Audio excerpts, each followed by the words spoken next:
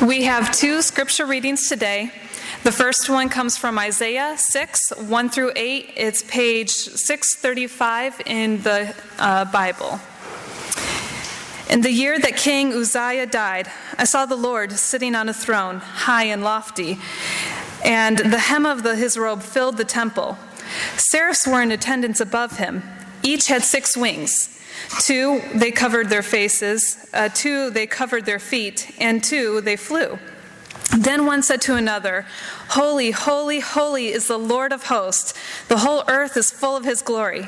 The pivots on the thresholds shook at the voices, as those who called, and the house filled with smoke. And I said, "Woe is me, I am lost. I live among a people of unclean lips, and yet my eyes have seen the King, the Lord of hosts." Then one of the seraphs flew to me, holding a live coal that had been taken from the altar with a pair of tongs. The seraph touched my mouth with it and said, "Now that this has touched your lips, your guilt has departed from your sin, and your sin is blotted out." Then I heard the voice of the Lord saying, "Whom shall I send? And who will go for us?" And I said, "Here am I, send me." Our second scripture comes from John 3, 1 through 17. I'm excited about it. We covered it a few days ago in youth group or in Sunday school, and we even played Pin the Tail on the Donkey. Now there was a Pharisee named Nicodemus, a leader of the Jews. He came to Jesus by night and said to him, "Rabbi, we know that you are a teacher who has come from God. No one can do these signs that you do apart from the presence of God." Jesus answered him, "Very truly I tell you, no one can see the kingdom of God without being born from above." Nicodemus said to him, "How can anyone be born after having grown old? Can one enter a second time into the mother's womb and be born?" Jesus answered, "Very truly I tell you, no one can enter the kingdom of God without being born of spirit, water and spirit. What is born of the flesh is flesh, and what is born of the spirit is spirit. Do not be astonished that I said to you, you must be born from above. The wind blows where it chooses, and you hear the sound of it, but you do not know where it comes from or where it goes. So it is with everyone who is born of the Spirit." Nicodemus said to him, "How can these things be?" Jesus answered, "Are you a teacher of Israel, and yet you do not understand these things? Truly I tell you, we speak of what we know and testify of what we have seen, yet you do not receive our testimony. If I have told you about earthly things and you do not believe, how can you believe if I tell you about heavenly things? No one can ascend into heaven except the one who descended from heaven, the Son of Man. And just as Moses lifted up the serpent in the wilderness, so must the Son of Man be lifted up, that whomever believes in him may have eternal life. For God so loved the world that he gave his only Son, so that everyone who believes in him may not perish but have eternal life. Indeed, God did not send the Son into the world to condemn the world, but in order that the world might be saved through him." The word of God for the people of God.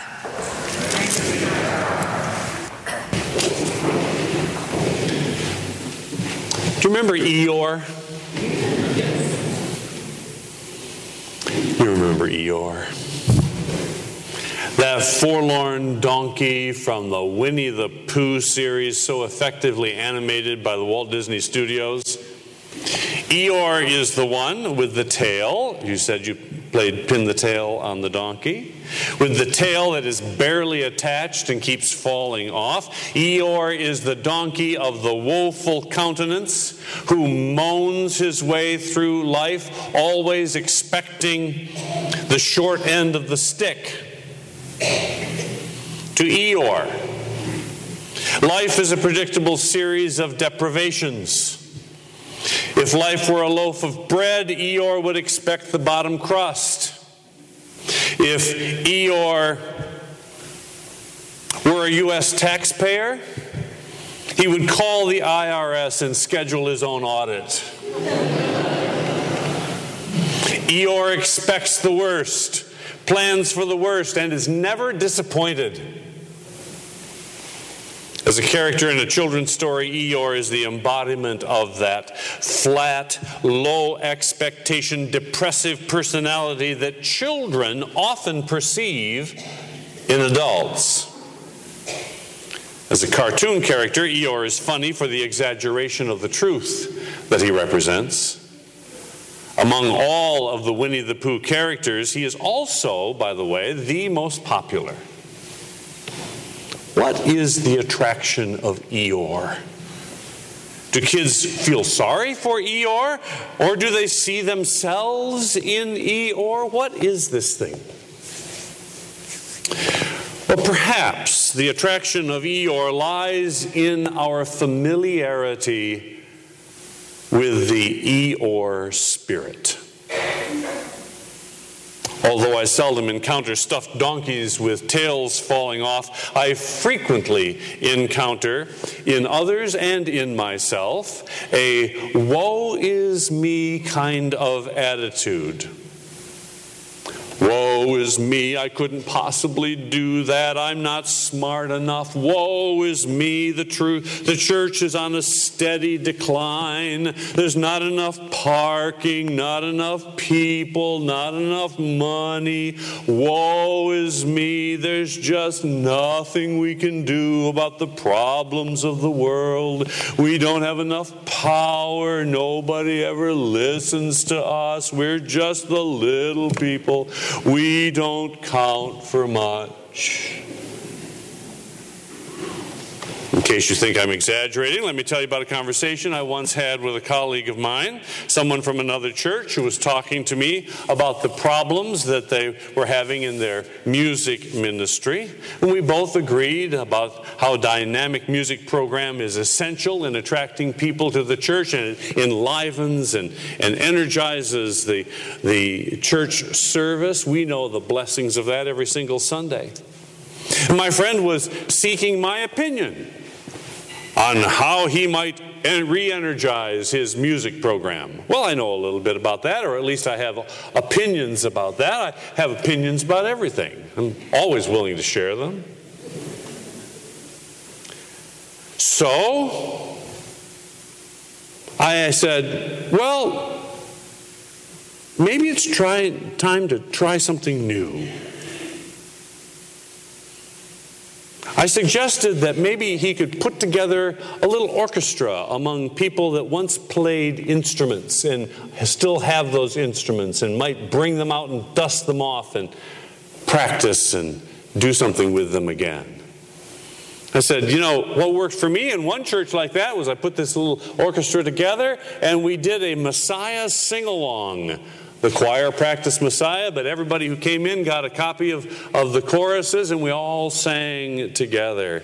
And everybody loved it. It enlivened our Advent season that particular year.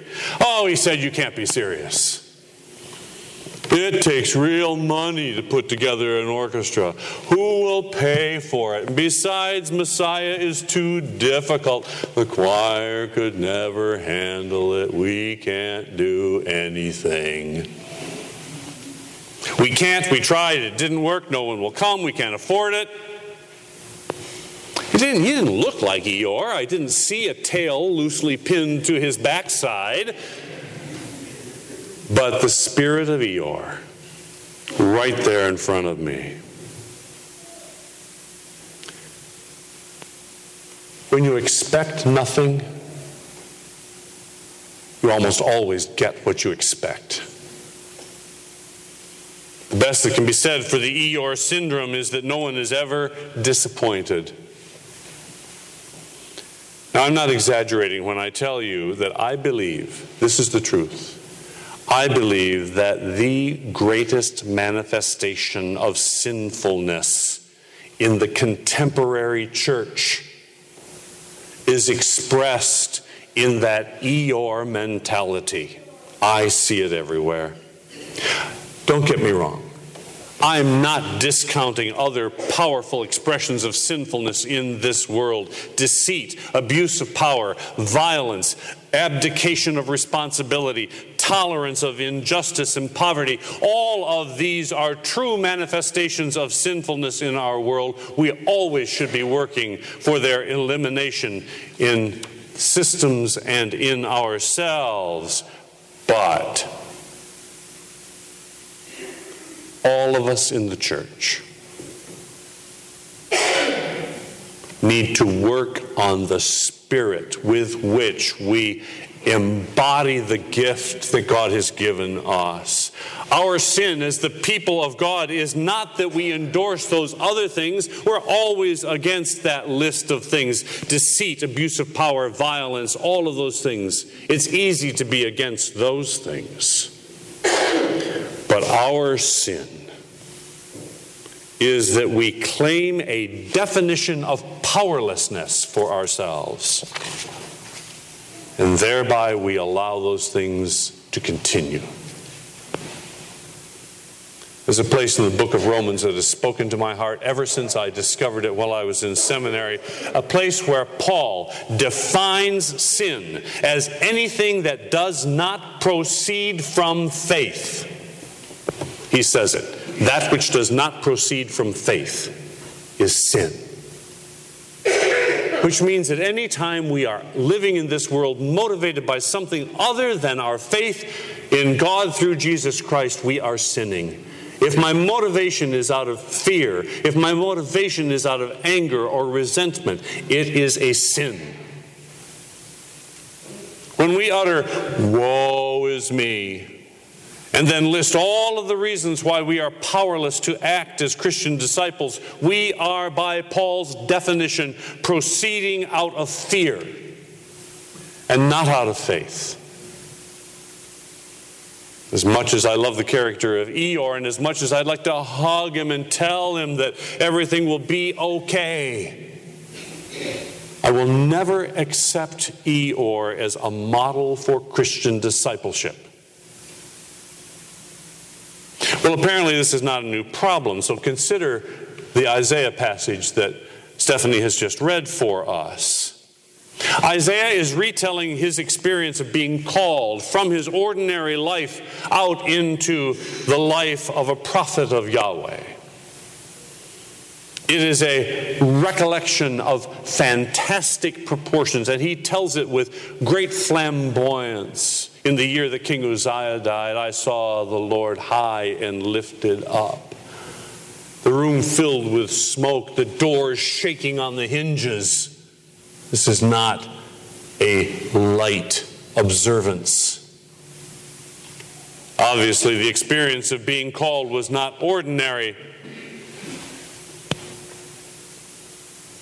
And Isaiah goes on to describe the seraphs attending to the throne of God.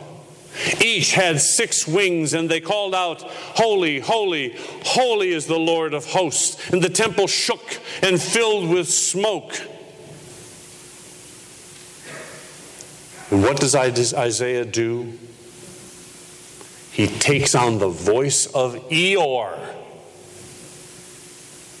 "Woe is me," he says, "for I am lost. I am just a man of unclean lips, and I live among a people of unclean lips." The voice of Eeyore in the prophet Isaiah. Well, you could say that Isaiah was just showing proper deference in the presence of the Lord of hosts, but that would not explain the next action of the seraphs. One of the seraphs, in a vivid passage from the Old Testament, one of the seraphs takes a burning live coal using tongs and touches Isaiah's lips. It makes me cringe every time I read that passage. But the touching is not painful. The touching is cleansing. And the seraph says, "Now that this has touched your lips, your guilt has departed and your sin is blotted out." The image seems clear to me. We need to be cleansed of our "woe is me" attitude. It is only after this cleansing that Isaiah becomes open to the call of God. Now, I'll tell you the truth.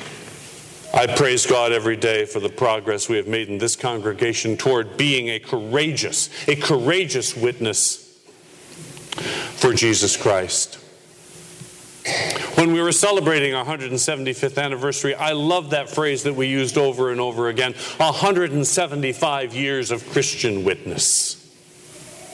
I'm constantly amazed at the ministry that goes on without my even knowing it around here. Those in this church who dedicate 1 or 2 days each and every week to working at Mid-City Nutrition or with Habitat for Humanity. Those who volunteer for mission trips without even telling me they've gone. They're gone and back before I know about it. Some keep a steady schedule of visitation to our homebound and shut-ins. They're very faithful with that. And there's not an Eeyore voice among them. As a Christian witness, flowers have been planted in our yard and gardens tended because how we look to this neighborhood matters. And it speaks to the spirit in a neighborhood that would be depressed if it were not for that. This is a church that has lost its Eeyore voice, and I am grateful to God for that. And as a result, we are embracing the call that God has placed upon us, and it will be the thing I will tell people about my time here for as long as I live. What stops us from being God's people? Often it is our own preoccupation with our own weakness and our own sense that we cannot do it. What we have forgotten, what we must remember, is that the work of being God's people is God's work within us, not our work on our own. Of course we are not worthy. Of course there are not enough resources to get the job done. What else is new? Of course we are inadequate. But being God's people is an act of faith, not an act of competency or completeness. Take what we have. Offer it to God. It's a good message for our graduates, too. Don't keep waiting for the time when you have all the pieces you need to make an impact in the world. Trust that God will use you as you are equipped. And let God work through you to make an impact in this world.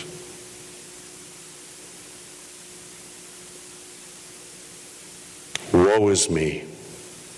It's like an infection that we must cauterize. Cleansed of that, we open ourselves to the glorious presence of God. What do we need to be God's people? We need to have Eeyore within us transformed. Only then will we hear the voice of God calling. Only then will we hear the call and respond, as did Isaiah, "Here I am. Send me." Thanks be to God.